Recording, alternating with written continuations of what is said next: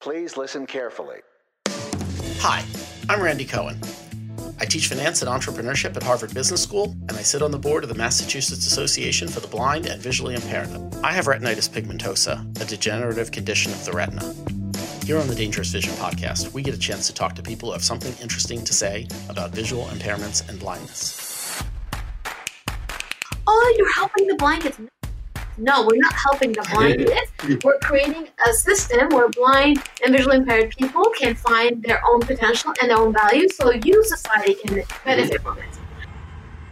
In this week's Dangerous Vision podcast, Randy talks with Sarah Minkera, founder and CEO of Empowerment Through Integration, a nonprofit committed to developing a more inclusive society. But everyone has challenges in their own life in different ways. I think for me, I've been empowered so much by my parents and my teachers in my community to a point where I've been able to see the strength behind my blindness. Thank you for joining us, Sarah, and in particular, thank you so much for actually coming to my office, which means that we get to be together in person, which massively reduces technological snafus and also is just fun. So thanks for being here. Was I correctly informed that you're a Harvard grad? I am. First of all, I'm really happy and honored to be here and to be with you, Randy, and to finally meet you. Yeah, it's a real pleasure. And so this is a return to campus. Now, are you around Boston a lot of the time, or tell me? I know you're a world traveler, but give me the gist. Yes, so I graduated from HKS in 2014, and been around Boston since then. Actually, Cambridge. So I have a nonprofit organization, and my office is right across the street from the Kennedy School. So did not move that far. Oh, fantastic. I used to walk by it every day on my way to work. And then I had my foot run over crossing 55th Street in New York and broke my leg, it was kind of the dream injury because I had a couple of close calls. Now, do you see anything?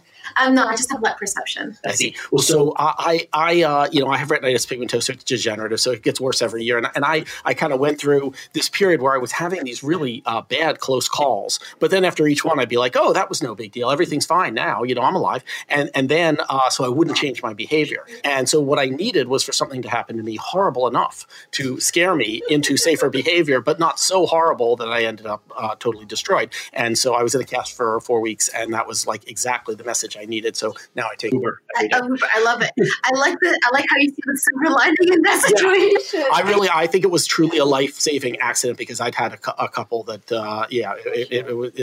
it's tough out there. There's a lot of very fast-moving, 1-ton objects flying down streets and so forth. And so how do you live near your work, or what do you do? I'm actually now, I used to live in Cambridge, and then I moved back to Hingham in the South Shore. Oh, so it's a ways. So I take either the disability rights service or Uber. So tell me about the disability rights, because one of the main things I want to accomplish on this podcast, I mean, look, mostly, I won't promise. We'll talk about lots of things. We'll certainly talk about your work, which I'm super excited to hear about. But one of the things I want to accomplish in this podcast is just to share tips and tricks as widely as possible, because I'm constantly astonished at how much I don't know. And almost every time I meet somebody who has a visual impairment, they tell me something that makes my life dramatically better. So it's actually, I'm guessing statewide specific. What it is, it's attached to the public transportation of Massachusetts, and it's if you have a disability or any other kind of need, you can get onto this service where it takes you from point A to point B, which on a very technical level, that's amazing, and it does allow my independence to some degree, but the system still has lots of a lot of things to be fixed and improved on, because it could take, for instance, up to 3 hours to get to a place sometimes, because they pick up people on the way and drop off people, and they're just the way they map out the navigation.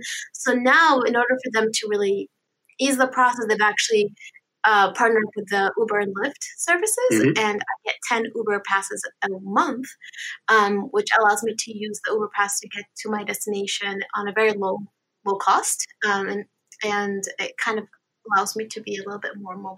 All right. So tell us about your studies and then what they led to you doing now. Just tell us your story. I mean, I'm not a smart enough interviewer to ask you the right question. So you tell I'm sure you'll tell the story better if I just say tell it. Tell the story. Okay. So grew up in Mass, went to Wellesley College for undergrad, studied math and economics. So I'm an introvert at heart. I love math. I love, I would rather be doing math problems on the side than anything else. I was planning on doing a PhD.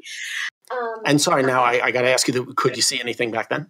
So good question. So I actually, so my blind story is that I have macular degeneration and corneal dystrophy. So similar to you, it's a retinal problem, and over time, so it kicks in at age 7. So at age 7 years old, 98% of my vision was gone.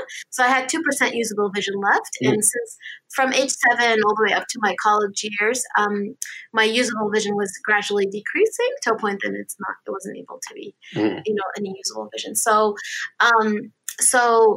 yes. So when I was young, I can somewhat read large print and that kind of stuff, but that was like, then that changed. All right, so I'm gonna constantly interrupt your story. I should mention that, like, I don't really interview people. I just like have a conversation. So I'm gonna do half the talking here. That's just how I am. Okay, so sometimes you hear stories with blindness and even more with deafness, I suppose, where people think the kid's dumb. Right? They don't realize that it's a perception issue, and they think that the kid's just like bad at school or something. Did you encounter those? Because the other people I've talked to so far lost their sight in adulthood or never had it. You're the first person I think I've interviewed who lost it in childhood. So I'm curious about that experience. So I actually was lucky in the sense that my sister, who was 2 years older than me, she also experienced the same. Oh, so she'd been through it. So your parents were ready. She went through it, and they were like, some teachers were like, because it kicked in at age 7, right? No one expected it. No one knew. Yeah. Like, what's going on? Why is she not studying? Why is she saying she can't read the board? Why is she, So it took them time to understand that she actually has a visual impairment. So then when it happened to me at age 7, they're like, oh, okay, she's so she's on the same path. So to some degree, my sister faced the brunt of that. I see. Yeah. I see. When I started to have serious trouble reading in graduate school, and I've been incredibly lucky in that I feel like I've always kind of, my losses have come kind of like 6 months after they came up with a technology that could help me out. So it was like by the time I basically just barely got through my courses in grad school, kind of squinting my way to at the blackboard or reading the books, and then by the time I was working on my dissertation, where you don't have to read as much, it was good because it was really, really hard to read, and I was mostly only able to read like on screen and stuff like that. Did they teach you did JAWS exist then? Did they teach you? I've never used JAWS. What I use is Kurzweil 1000, which I find super useful. And now more and more I'm doing more with the phone, because as even Kurzweil is getting a little harder to use, the phone is a savior, and we can get into that in a little bit. But the people at University of Chicago were very kind in sort of putting me in. Really, what I needed was like very well lighted rooms for the classrooms, and they organized some of that stuff. And I mean, I wasn't smart enough to ask for like really big, adaptive, things and all, but just those little things were just barely enough to get me through. And then plus, but on my research, I was able to co-author with people who were amazing, wonderful people who so sometimes they would do things like the literature review where you have to go read 100 papers to make sure what you're trying to do wasn't already done. They took the brunt of that, and I would work on other elements of it. I had a bunch of things that are kind of the things that a lot of math people love, like Gödel's theorem and things like that. Sort of fun, cool math stuff. But of course, whatever, I was like, 28th in the circle or whatever. And of course they all got used up by people who were going before me. And so finally they got to me, and I'm of the generation that got new math, which meant, they taught us all this like set theory and other kinds of, like fourth grade, right? They would teach us all these great, and so I said, well, I've always been really partial to the reflexive property of equality, A equals A, because I just feel like it's just so hard to get anything else done if you don't have that. And I did get a laugh, and that, got me out of the hole. So that's how I save myself from not knowing enough math. I like how when we did the real analysis, they were like, so prove x plus 0 equals x. One professor, he was like, I don't want you in my class. You're not going to succeed. So, but I had a lot of classmates come up to me. They're like, Sarah, we love taking classes with you because those classes are much more, well explained and articulated. I was like, yeah, I mean, that's what it means when something is made accessible for all, the value for all. Mm-hmm. I read on the computer with, let's say, with Kurzweil, and this was especially true. Even now, I can still see it a little, but not that much. But when I was just a few years ago, I could see it some and also read it, and I hear it coming into my ears. And I would say to people, everybody should be doing this. You people are crazy. Exactly. You're going to learn so much faster if you're getting the visual and auditory stimuli at the same time. It's really great. I remember one time I was in this classroom setting, and it's a room full of 100 students, and each of them had name cards so people could see who's talking, right? And I remember one time saying to the classroom, can you please, when you speak, say your name so I know who's talking, because I want to be able to better engage with the class. And my professor told me a really important lesson, saying that when you ask for your rights, it's not just for your rights, it's not just a value for you, but it's a value for your classroom. Mm-hmm. When your classmates when you're not able to fully engage in your classroom, your classmate will know your value, your potential, and your contribution. Mm. And I think that was a valuable lesson, that when we ask for our rights and when we ask for our accommodations and when we ask to be able to be fully integrated and included, it's not just a value for myself, but it's a value for the space I'm in. And I think that's what we need to get to a point, is that everyone values from our contribution. So good. So you finish up math and econ, and at this point, what's your life plan? What are you thinking? So I mean, actually, during college is when my plans changed. So sophomore year in college, I got a grant from the Clinton Foundation, and it allowed me, me and my friend, my classmate, allowed us to actually. I thought Bill and Hillary just stole all that money. I know, right? we took some of that. And it allowed us to run a summer camp, inclusive summer camp in northern Lebanon. Oh, wow. And the story behind it is that my parents are originally from Lebanon, so I'm Lebanese American. I was born and raised here, but my parents are Lebanon. So growing up, we used to always go to Lebanon during the summers. And because of that, I grew up experiencing two worlds. One world where I was very empowered, supported, integrated, and another world where I saw my blindness as something to be ashamed of, and my blindness seen as a charity case, as a burden, something to really hide. And I always thought in the back of my mind, imagine growing up in that narrative my whole life. I wouldn't be sitting in front of you right now. Yeah. And unfortunately, most kids with disabilities across the globe, even parts here in the U.S., are living that narrative. And that's why I always wanted to do something in northern Lebanon, where my parents are originally from. And that's why we did an inclusive summer camp, bringing together blind and sighted kids, so kids with and without disability. And through recreational and educational activities, and through kids coming and playing together, they learn from each other, and they learn the value of inclusion, and then they learn the value of belonging. Mm-hmm. And it was so powerful, not just for the kids, but for the families and for the greater community in Lebanon. Mm-hmm.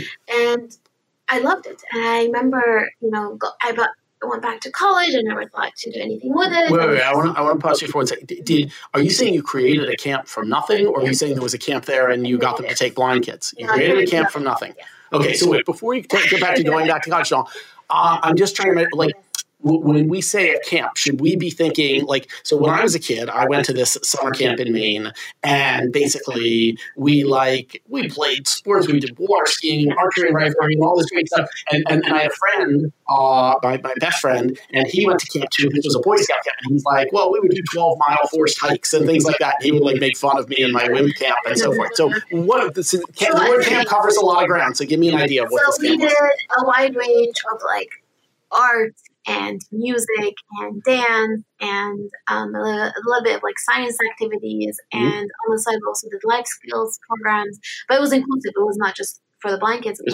Yeah. So what percentage? Half. Okay. And the idea. So how do I say? How do you recruit the non-blind kids? I imagine if you're a blind kid and society's not giving you much of a break, and somebody says, we've got a kid that's excited to have blind kids here, that wouldn't be a hard sell. How do you get the other kids excited to go?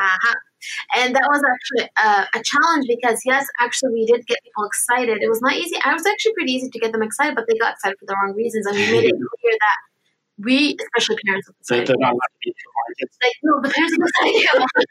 Yes, that's it's like all these kids are finally unified. No, because parents, oh my God, parents of side kids and parents out there that have kids, never send your kids to a camp because you want your kids to learn how to help, or learn how to. It's good to learn how to help. I'm not saying not to help, but like a lot of parents are like, yeah, I want my kid to learn how to help the blind. No, we don't want the helping narrative. We want the charity narrative. And we were very clear that their kids are coming to our programs to learn the value of inclusion. So it wasn't hard to sell, but it was making sure that parents were not sending their kids for the wrong reasons. There's still some kind of bias in coming in, but coming out of it is where we created the greatest impact. And that's a constant struggle, constant narrative we face, even from donors, even from parents, even from the community members. Oh, you're helping the blind kids. No, we're not helping the blind kids. We're creating a system where blind and visually impaired people can find their own potential and their own value, so you, society, can benefit from it. So it's really moving from a charity-based perspective to a value-based, not just human rights, but value-based. So, yeah. I see. Okay. So then you came back to college. So now did that camp just keep running in your absence, or did you go back every summer? It was just like, literally, I thought it was just going to be a one-time thing. Went back to college, was going to go back to my normal life. And then my thesis advisor was like, Sarah, why are you applying to these PhD programs? Why? He's like, your eyes sparkle when you talk about that summer camp that you want. Go pursue that. So, okay. So, all right. So good. So you figured out that you wanted to do this, and so then did you leap into it out of college or even during college? So I registered it when I was in college. I brought together a group of friends who are my amazing support, who helped me launch it. And then I took a year gap between undergrad and grad school to kind of really focus on building that out. And then I went to the Kennedy School specifically to learn about how can I grow this nonprofit and create programs that really create systemic impact and systemic change, and not just create programs for the sake of programs. And those 2 years at the Kennedy School really helped me think through our organization, our approach, our strategy, our vision, our programs, and then coming out of the Kennedy School, our programs really grew significantly. So right now in Lebanon, we have a cycle of 7 programs that we run, and then internationally we have these inclusion workshops that we do for corporations and other entities. So it's grown significantly since. So tell me about the stuff you do for corporations. So okay, here's what it is, and just as I know, it's not simulation of blindness. We're against simulation of blindness, so we'll just make sure that's clear, because you think it is in the beginning. Okay. So the concept. It's not dining in the dark. No. Well, yeah, it's not dining in the dark, but I mean that's why we're going to be changing the name. Anyways, the concept, but it does use similar kind of techniques. But I'll tell you what it is. The concept is, humans. When they meet people for the first time, sighted humans, what do? They size people up in the first 7 seconds, they label them, and to those labels, they attach assumptions, right? And that's where all these isms come from, whether it's ableism, racism, ageism. But if you're meeting a person for the first time without seeing them, what happens? 85% of those labels cannot be created, which means 85% of these assumptions cannot be formed, which means you're really forced to get to know that person for who they are. So we took the concept of the power of blindness, right? We would say. And we've created these workshops for many different spaces, whether it's corporations, nonprofit, and academic institutions. Side note, we're actually doing one at HBS next week. And where people all are blindfolded before they enter the room. They're also told they cannot say their name, where they're from, what work they do, and their educational background. So those 4 things, they cannot talk about them at all. They enter, they're seated in groups. They don't know who they're sitting next to. They don't know anything. And then for a 2-hour-long facilitated session, we push them and we encourage them to really start understanding and reflecting what are the isms they interact with on a day-to-day basis, preventing them on one hand to tap into their full authentic self, because ultimately when we know people are seeing us and judging us, what do? We tailor our behaviors. And on the other hand, they also learn about what are the isms they use, preventing them from seeing others' true value and potential. So through those 2-hour-long sessions, we first have them say, introduce yourself. And they look around, they're like, well, we can't talk about our name and our work and whatever. There's more to us than that. So these automatically start digging deep. And then we take them through this journey of different questions and this journey of reflection, understanding. By the end of those 2 hours, the bond and the connection, the authenticity, it's so beautiful. And we say that our goal is not for people to be blind, and we don't want you to be blind. We actually think diversity and labels are beautiful. Mm-hmm. But the good question is, how can we create a space where we delay our assumptions and we don't allow assumptions impact us? How can we create a space where people can move forward and bring their true, authentic self fully? And how can we create a space where we tap and support each other to tap into our full potential? So it's more of a coming out of it, thinking about how can we create policies and practices to really create the same experience, but without using the blindfold. You're listening to the Dangerous Vision Podcast, a production of the Massachusetts Association for the Blind and Visually Impaired. Coming up on Dangerous Vision. Okay, I just want to tell Sarah's mom and dad, if you're listening, I'm going to get her to get a PhD. I don't think we need more help. I think we just need different types of accommodation, but everyone has challenges in their own life in different ways. I think for me, I've been empowered so much by my parents and my teachers in my community to a point where I've been able to see the strength behind my blindness. Okay, I just want to tell Sarah's mom and dad, if you're listening, I'm going to get her to get a PhD. There are so many great studies that are going to come out of this stuff. Look, all you have to do is get a bunch of people and record their conversations, and then get a bunch of people and blindfold them and record their conversations, and then study the differences in those conversations. That's a fantastic dissertation right there. You write that in 6 months. Like, there's so many interesting things you can do with the work you're doing. I'm telling you, just do what you're doing, and take a lot of notes, and then you'll find that you can get a PhD in 18 months. It's going to be awesome. Okay. You went from 6 to 18 months. 6 for the dissertation. You still have to do it. Hey, you still got to pass the classes. They don't let you out of the classes. 6 months for the dissertation. All right. That is so interesting, just to think about the ways that people's behavior and conversation and everything would be different if they can't see each other. And you think that we've done it probably so many times, and over thousands of people across the world in different spaces, different organizations, different cultures, whatever. And we think, okay, it's not going to work in this kind of same outcome in every single setting. And it's so beautiful. And everyone comes out of it, they're like, wow, I've known my colleagues for 10 years and I did not know these things. I mean, I've never connected with them on this level. So it's a very beautiful. I had an amazing experience once. I was on the train from Philadelphia up to Boston. And I wasn't that blind yet, but it was night and it was dark. And I was seated next to a guy, and we started a conversation, and he started asking me about myself. And if people do that, I'll end up talking about myself a lot.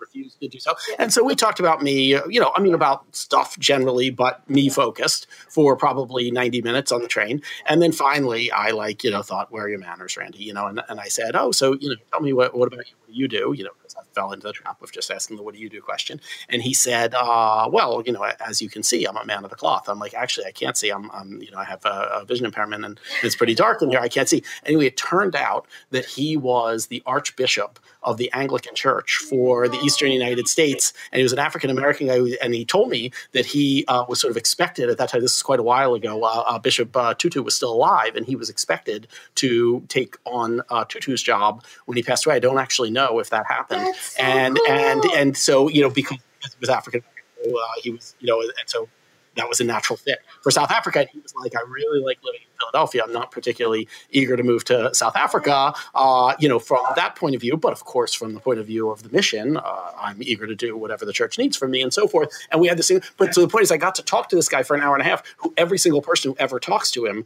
treats him in the way you treat this famous religious figure. And I just treated him like some dude I was getting drunk with on the train. And that was kind of cool. I didn't even know it was African-American, to tell you the truth. And I have this funny experience. I'm a big sports fan. And, there's all these issues around race in sports and so forth. And what's funny is there's all these players that I will find out are a different race than I thought, 10 years after everybody else was aware.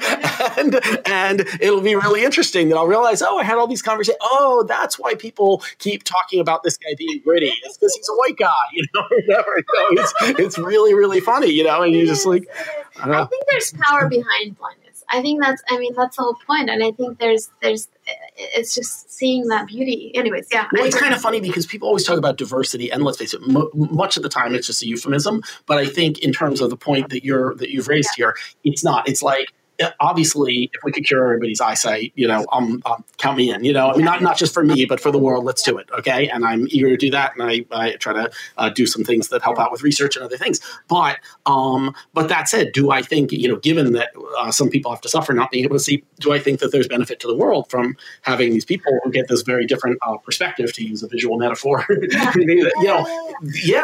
we should take advantage as you're. And I think actually, like you said, your point. There's a purpose behind each of the people's diversity. There's a purpose behind it, and there's beauty and meaning and power behind it. And I think the society needs to see that, and not just see this in our disability, but see the beauty and the power behind it. And I think that's unfortunately what we always focus on, this aspect. But yeah, exactly. Let me hit you up on technology or tips. Are there any tools, whether it be a phone app, anything that you want to recommend to people? Because I think this is literally one of the easiest ways that we can do good through this podcast, is if you've got any tips to share. Yes, let's see. Well, of course, for all you out there who are visually impaired and blind and have iPhones, you probably already use VoiceOver. Yeah, it's so great. It's amazing. I actually just started. I've been using mostly SpeakScreen, which is a tool that does some of the same things, but requires a little bit of eyesight. Mm-hmm. And now, and as my eyesight's gotten worse, I'm like, I'm gonna be, if you can't see all, you really need to use VoiceOver, which is a little more. You have to learn some new gestures, and I didn't want to do it. But I thought, I'm not going to be the idiot who waits till he's totally blind to learn this. It's going to be so much easier to learn it now. And now I mix the two together, and it's incredible. So if you're like 90% blind like me out there, definitely try both of these things in concert, because sometimes one of them's better and sometimes the other ones. You want to say a few words about what VoiceOver does, just in case some people don't know? So VoiceOver, it's a screen reader software. So whatever your finger touches on the screen of your phone, it reads it, and in order to select it, you double click it. Now, I have it on the high speed, which is amazing, because and if you're able to, whoever's using it, if you're able to kind of practice to use it on high speed, you're able to really get through your emails and work really quickly, and it's really efficient. So. I have students here who have no visual impairment and who are using Voice Dream Reader, which Sassy from the Mass Association for the Blind recommended to me. Oh my God, it's such an incredible app. It's $10. And they'll reach you. And what's funny is the student kind of not wittingly, he's the nicest guy around, but he challenged me because I made a comment about how, I read 350 words a minute, and he's like, I'm up to 450, and I was like, what? This kid's beating me.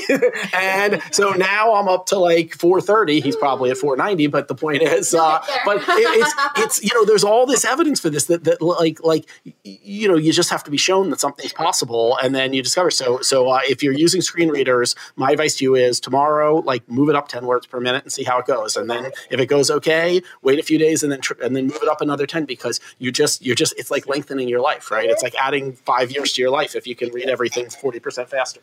Exactly. Oh my God, so beautiful. You get so much work done. But also, there's this, Viktor Frankl says in one of his books that the human body, its capacity is much greater than we ever think it is. Mm-hmm. And I think we don't really use a really huge percentage of our capacity as humans. And I think that's one example of showing that we can actually be able to listen faster, and we can actually be able to digest things faster and that kind of stuff. So I think that's something for us to always explore. How can we always improve and tap into more of our potential capacity? But I love WhatsApp. WhatsApp has been my lifesaver, and it's been a tool that I use with my team, and it's because the voice messaging is so easy. I love. I see. So instead of typing out the message, you just send a voice message through WhatsApp. So I would be walking, and I can use this in the recording. And that won't work on normal iMessage. I've never done that with either. It does, but it's much actually easier to do it in WhatsApp. WhatsApp is, I love it. And what else? There's something I haven't used it yet. My sister uses it. It's called Be My Eye. Yes, I haven't tried that either. No. Okay, so your sister's recommending Be My Eye. It's good because if you're at a place that you really need someone to help you see something, you can just. I really should get it and use it, because just maybe once a week there's something where I can't tell which prescription bottle this is or something like that, and it could really save me, or finding the bathroom, Exactly. So I think Be My Eye is the tool that is pretty helpful at times. And for computers, of course, JAWS. Mm-hmm. JAWS is a big thing. that most of us use, and it's a pretty awesome tool. Yeah. So so I wanted to ask you about the international work. And what I was curious about is, look, I think it's a given that not for any specific country, but that on average, if a country is poorer, it's going to be harder for them to do the same kinds of things for the disabled that wealthier countries can do. And so it's just going to be that much harder in those places. But do you notice other big differences between countries or cultures in terms of that there are some places maybe that, despite not having the resources that you might expect, actually do an amazing job for the blind or for the disabled generally? Or on the flip side, if there are countries where you're like, this is such a wealthy country and yet what they do is very disappointing. I don't know, I'm sort of intrigued by what you learned in traveling around the world and thinking about these issues. I think one common theme and pattern, whether it is a developed country or underdeveloped country, I think one common problem across the world is still that most countries, when it comes to addressing disability inclusion, it never comes from a point of value. It comes at best from a point of human rights. And when it's coming from a point of human rights, then people are not going to think of disability from the get-go when they're creating the system, whether it's the policies or the practices or the programs or the products, right? It's always seen as, now let me think about how to make it accessible for the disabled, or now let me think about. But when you have cultures and societies thinking and seeing that people with disabilities are part of the original system, and automatically they're building infrastructures or programs or products that include disability, it is much cheaper. It's proven to be much cheaper, and it's a mindset change. And I think even in lots of countries in Europe, it's still a struggle. Even here in the US, it's still a struggle. Because you have companies, when you tell a company you have to have a quota of how many people with disabilities you hire, what is that telling the company? That you have to, this is almost like, it's not saying, that means like then people within that company don't see, oh my God, I want to, I see the value. It's like, oh, I guess I have to. And I think so even when they're making an effort to do what they think is really good for the disabled, it isn't always. No, because it's not. It's not. It's literally perpetuating the narrative in a different way, if that makes sense. So that's why I feel like there's still so much work to get done where employers see the value in employing people with disability, and not just in certain positions. Like we push people in certain positions, right? People in certain positions. I remember, like, I was in Thailand, for instance, and they were like so excited, like, yeah, people with disabilities are blind people are hired easily. I don't know if it's Thailand or not, but anyways, because they're almost they become masseuse and they're financially independent, and that's amazing. Yes, being financially independent is amazing, but do we actually encourage and get people to decide what their path is and what their potential is, or are they being pushed down a certain path? It's so interesting you mentioned that, because I was reading the book Shogun. Did you ever read this book? No. Well, so basically when I was a kid in the 70s, every parent at my swim club was reading this book, Shogun by James Clavell, and I didn't read it because I was like, that's some grown up book. But then at some point I became a grown up, and I'm like, hey, all those people were reading that book by choice. No teacher forced them. Maybe I should check it out. Plus, it has this awesome cover with a picture of a samurai sword on it that's like really badass. And so I'm like, okay, I should check this book out, even though it is cube shaped. I mean, I think it's like 1,800 pages long. It's an enormous, enormous book.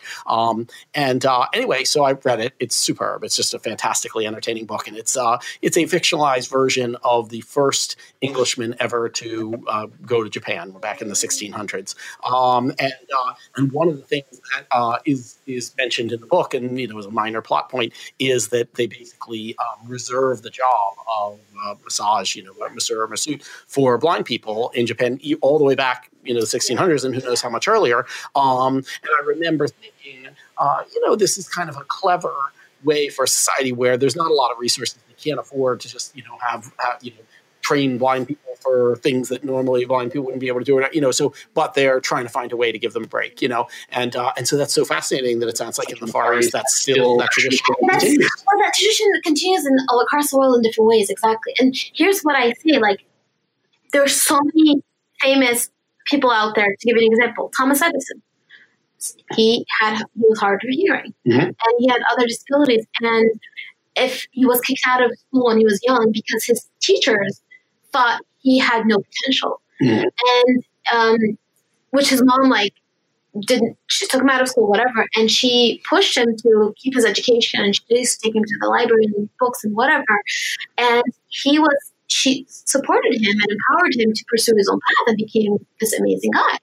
And again, if he was pushed down a certain path of what society expects from him, we wouldn't have someone like Thomas Edison or Beethoven, or there's so many people with disabilities out there that when people are empowered and supported and allowed to do what they want to do, so much value comes out of that. And that's why it frustrates me so much when society presents its own expectation of what this person can or cannot do.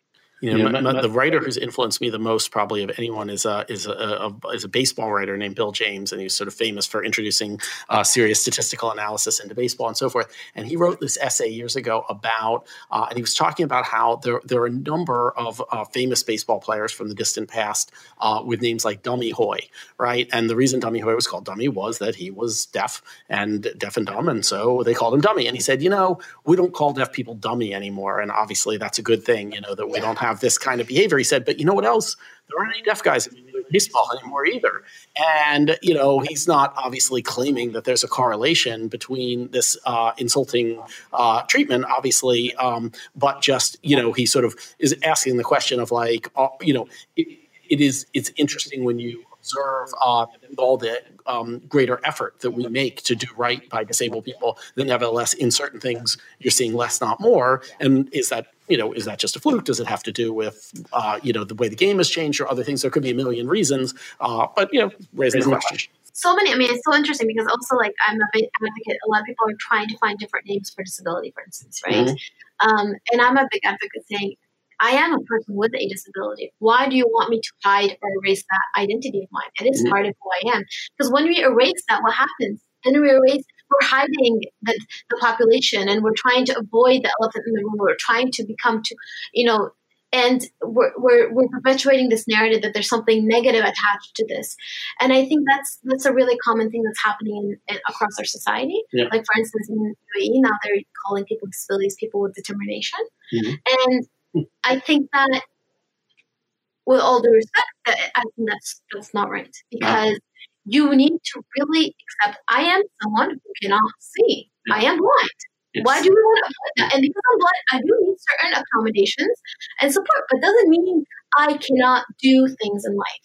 And I think that's what the society needs to move forward, is saying that it's part of who we are and part of our identity, and we need to accept it and see the strength behind it. And I agree with you, and I think that goes back to our previous point, right? When you make something simple and accessible for all, accessible and it's accessible for all, so it is. Everyone is able to really access it and value. It's very simple. It's very beautiful.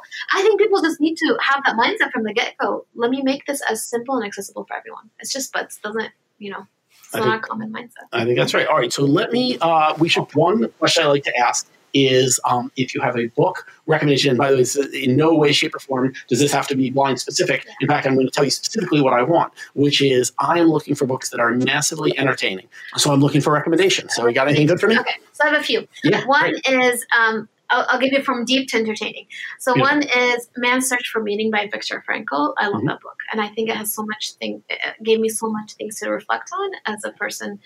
And second is, this one that Pulitzer Prize a few years ago called All the Light We Cannot See. And I loved there's two main characters. One is a visual impaired kid, French girl, and she loses her vision when she was 7, and it's gradual decrease. And it's really beautiful how it just describes her experience. I just love it. Woman who lost her vision at 7 enjoys book about woman who lost her vision at 7. That's what you're telling me. No, but that's not the main purpose of the book. It's during World War II and all that kind of stuff. Third is. By the way, do you know if the author is blind? Just because I'm looking. I don't know, but either way, I might want to interview the author, right? Because that was an idea I had. I'm like, just like interview people who've written about the blind, whether they're blind or not. It's a really good question, because the way she or he, I forgot the author, describes that girl's experience is so surreal, so true. Yeah. Third is Born a Crime by Trevor Noah. Such a funny autobiography. It's narrated by him. So funny. Yes. I think that's so I've heard incredible things about that book, and I've got to download that book. It's so funny. And then fourth, this is more general. I love a lot of mystery novels, like So I do a lot of Jane Patterson and Elizabeth Peters and that kind of stuff. Oh, okay, good. I'm always happy for a recommendation where if you like it, there's 20 more, because that's just like, I mean, I understand there's people who want like innovation and everything, but and I'm not saying I mind a little variety, but at the same time, like if there's an author who writes, great mysteries and I can read a couple dozen of them, I'm all for that. Right now I'm reading, Tune In, which is a history of the early days of the Beatles. It actually starts from their childhood and then goes to, I believe it's the first in either existing or intended, I'm not sure if he's written the other two yet, like 3-volume series about the Beatles. And especially now that I've got, I can't say her name or she'll respond to me, but the woman who lives inside the Echo, whose name can't be said. But so what's great is, I can be reading this book and then it can talk about a song, let's say, that inspired the Beatles, and then I can just ask so it's talking about the early skiffle song Rock Island Line, and then I'm like, Alexa, play Rock Island Line, and so it's really enjoyable to be able to hear the music at the same time, and so that'll be my recommendation for this week, and. Okay, so then I like to ask people, and you can feel free to pass on this one. Not everybody has a good answer to this, but I like to ask people if there's something you believe that not many people agree with you on. Like I just like to hear unusual views that people hold, because I don't know. I think it makes life more interesting to hear stuff like that. So anything you believe in, you're like, yeah, most of my friends think I'm crazy, but I really think this. Maybe on this topic or point, I don't seek to have my sight back, I think, which a lot of that is people interesting. Find it weird. And maybe because it's given me purpose in life. Mm-hmm. And it's, yes, there's a lot of technical challenges and obstacles in my life, which can be very frustrating on a day-to-day basis. Mm-hmm. But everyone has challenges in their own life in different ways. I think for me, I've been empowered so much by my parents and my teachers in my community to a point where I've been able to see the strength behind my blindness. Mm-hmm. For instance, I enter a room and I'm able to really get to know that person before I actually make any assumptions, or I'm able to really, because I depend on people when I travel on my own, I connect with strangers and make so much beautiful friendship because I'm always I always face technical obstacles in my life. I'm forced to be more creative and innovative with my approach and resilient.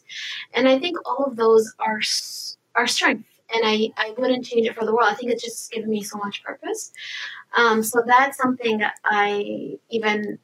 many people think I'm crazy to do. That's awesome. All right. So future guests, take note. That is an awesome answer to that question. All right. That's the kind of cool thing, out of the box thinking that we're looking for.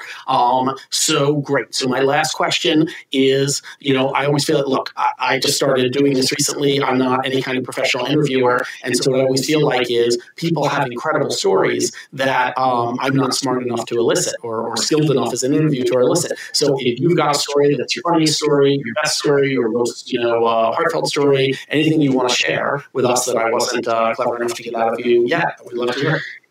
Wow, I think we covered a lot, but I think one thing, it's not even a story, but I think one thing is that it's so important for this world to really realize that the perceptions of others are always not the full story. And for instance, we don't think blind people can do a lot of things. And I think for me, it comes from privilege. I've been privileged enough to be able to hike and slide down a volcano in Nicaragua, for instance, or bike through the jungles of Indonesia. So I think it's I think there's so many crazy and amazing things that people with disabilities do, and instead of us seeing it as an inspiration, as we call it in the disability world, we don't like inspiration porn. We don't want people to find us inspiring just because we exist and we breathe, because this should be expected. We should see people with disabilities, our parents and teachers and employers and activists and rock climbers and whatever, and that should be what's expected. And I think that's that's something that we need to move society move towards, instead of saying, "Oh my God, you're a mother and you're blind," or "Oh my God, you're," And I think for me, because I founded and I run a nonprofit organization, people just fixate on the fact that I'm blind and I have a nonprofit organization. No, it shouldn't be because I'm blind. That's what fixated on is because I started an organization, and I think that's a huge point in the disability world. Don't follow the inspiration form path. All right, let me give you one last opportunity, which is if people are excited about the mission of what you're working on, if they're excited I don't know if you're taking contributions and things like that, tell them what to do. And and at the same time, if there are people that they would like to sort of get involved, I just want to give you a chance to give whatever information people need, whether it's websites or other things, to be involved. So, first, my name is Sarah Minkara. And the organization is called Empowerment Through Integration, also known as ETI. If you're interested in checking out our website, it's www.etivision, vision.org, etivision.org. And if you want to donate, just add /donate. And then if you're interested in getting in touch with me, it's SMINKARA at etivision.org. Looking forward to getting in touch. Fantastic, Sarah. Thank you so much for being on the Dangerous Vision podcast today. Of course. Thank you, Randy. It was really great. You're listening to the Dangerous Vision podcast, a production of the Massachusetts Association for the Blind and Visually Impaired. I'm David Brown.